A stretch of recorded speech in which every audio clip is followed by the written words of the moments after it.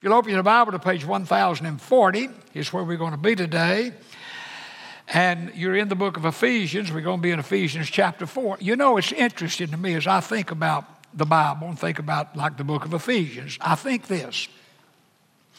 The Holy Spirit in the first century inspired a man named the Apostle Paul to write a letter to the Christians in Ephesus that is as relevant today in the 21st century as it was when it was written in the first century. Now that to me is, only God can do a thing like that.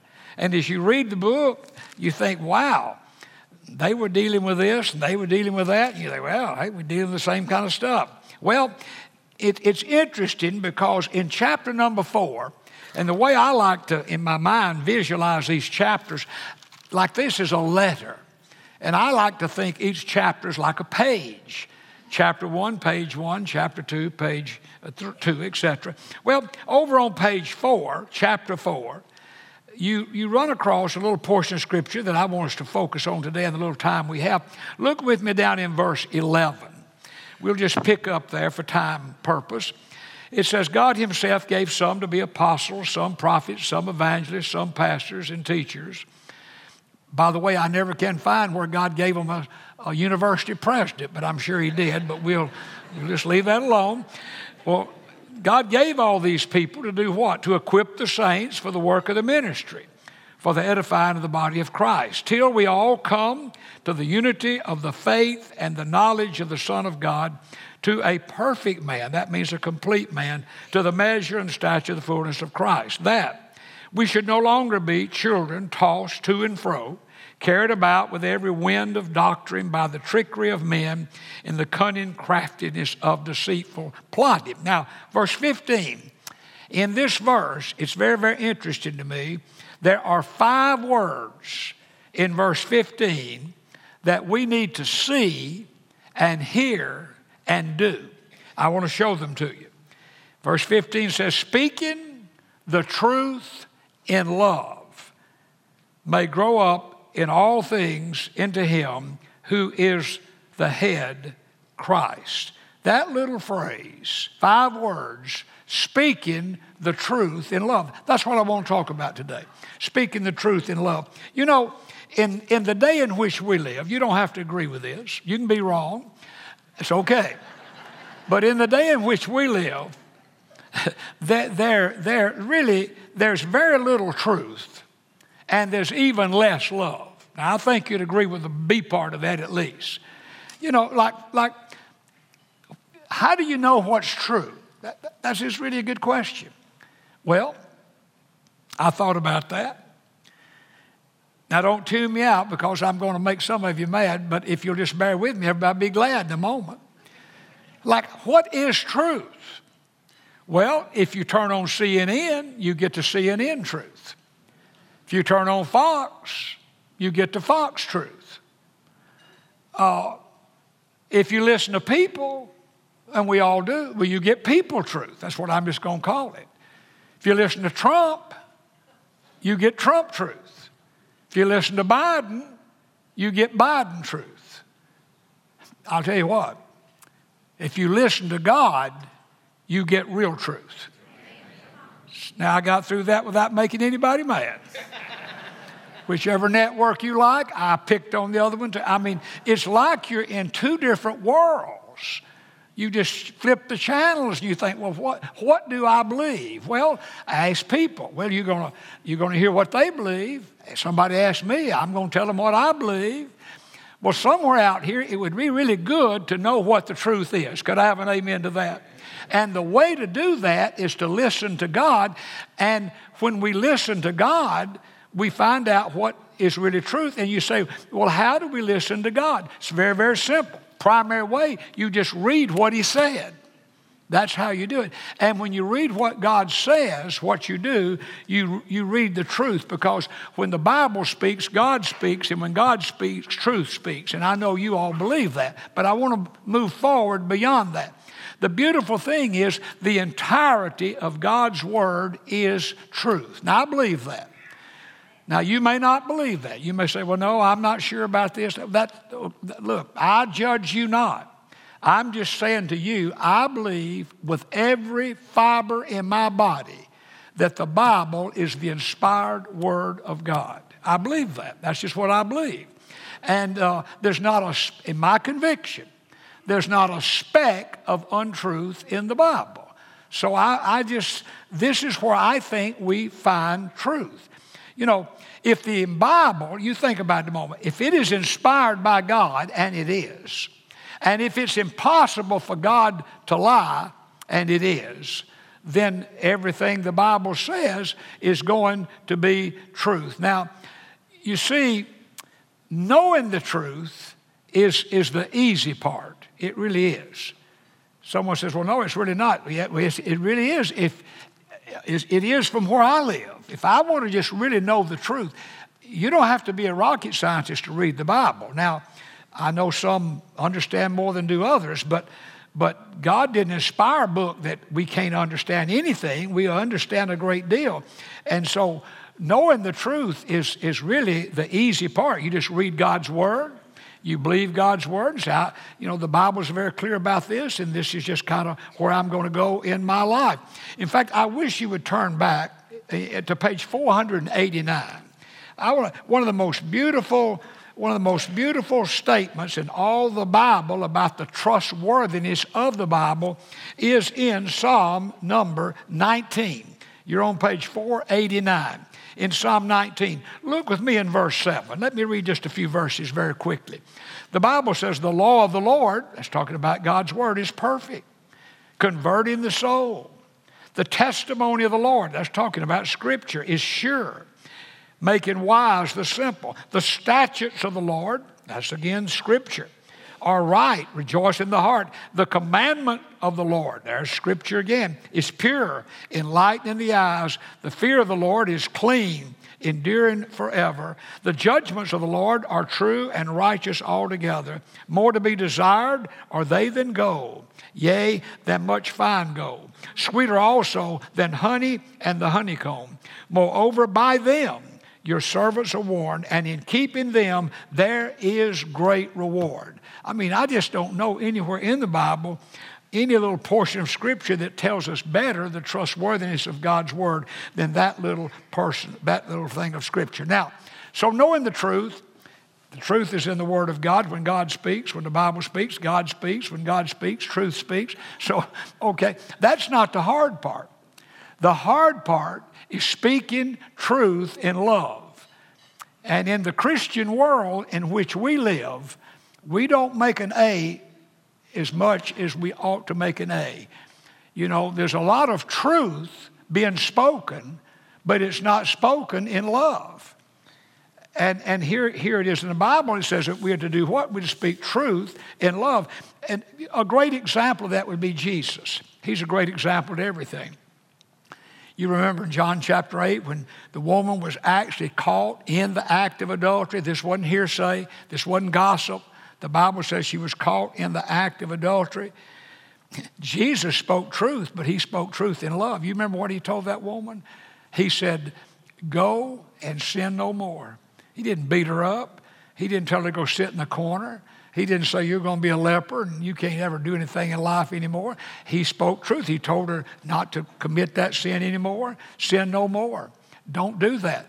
And, you know, I just say that many times if we're not careful, what we say, well, may be true, but we say it in just an angry way. I don't know if I should share this example or not, but I saw it Sunday and it was interesting to me. You know, Meet the Press, I record that every Sunday. Chuck Todd did that for so many years, and it can be a very interesting program. Well, he just recently retired, and I should have written down to remember. I can't remember the lady's name, Weiler or something like that took his place.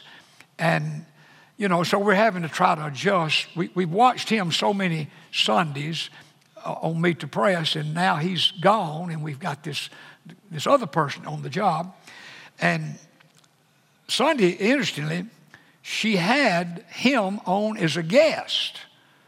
So we have now him on as a guest, and she's on. And I've been trying to figure out what it was about her I didn't like. And I figured it out Sunday. Chuck Todd never was like argumentative in your face. And she just comes on mad.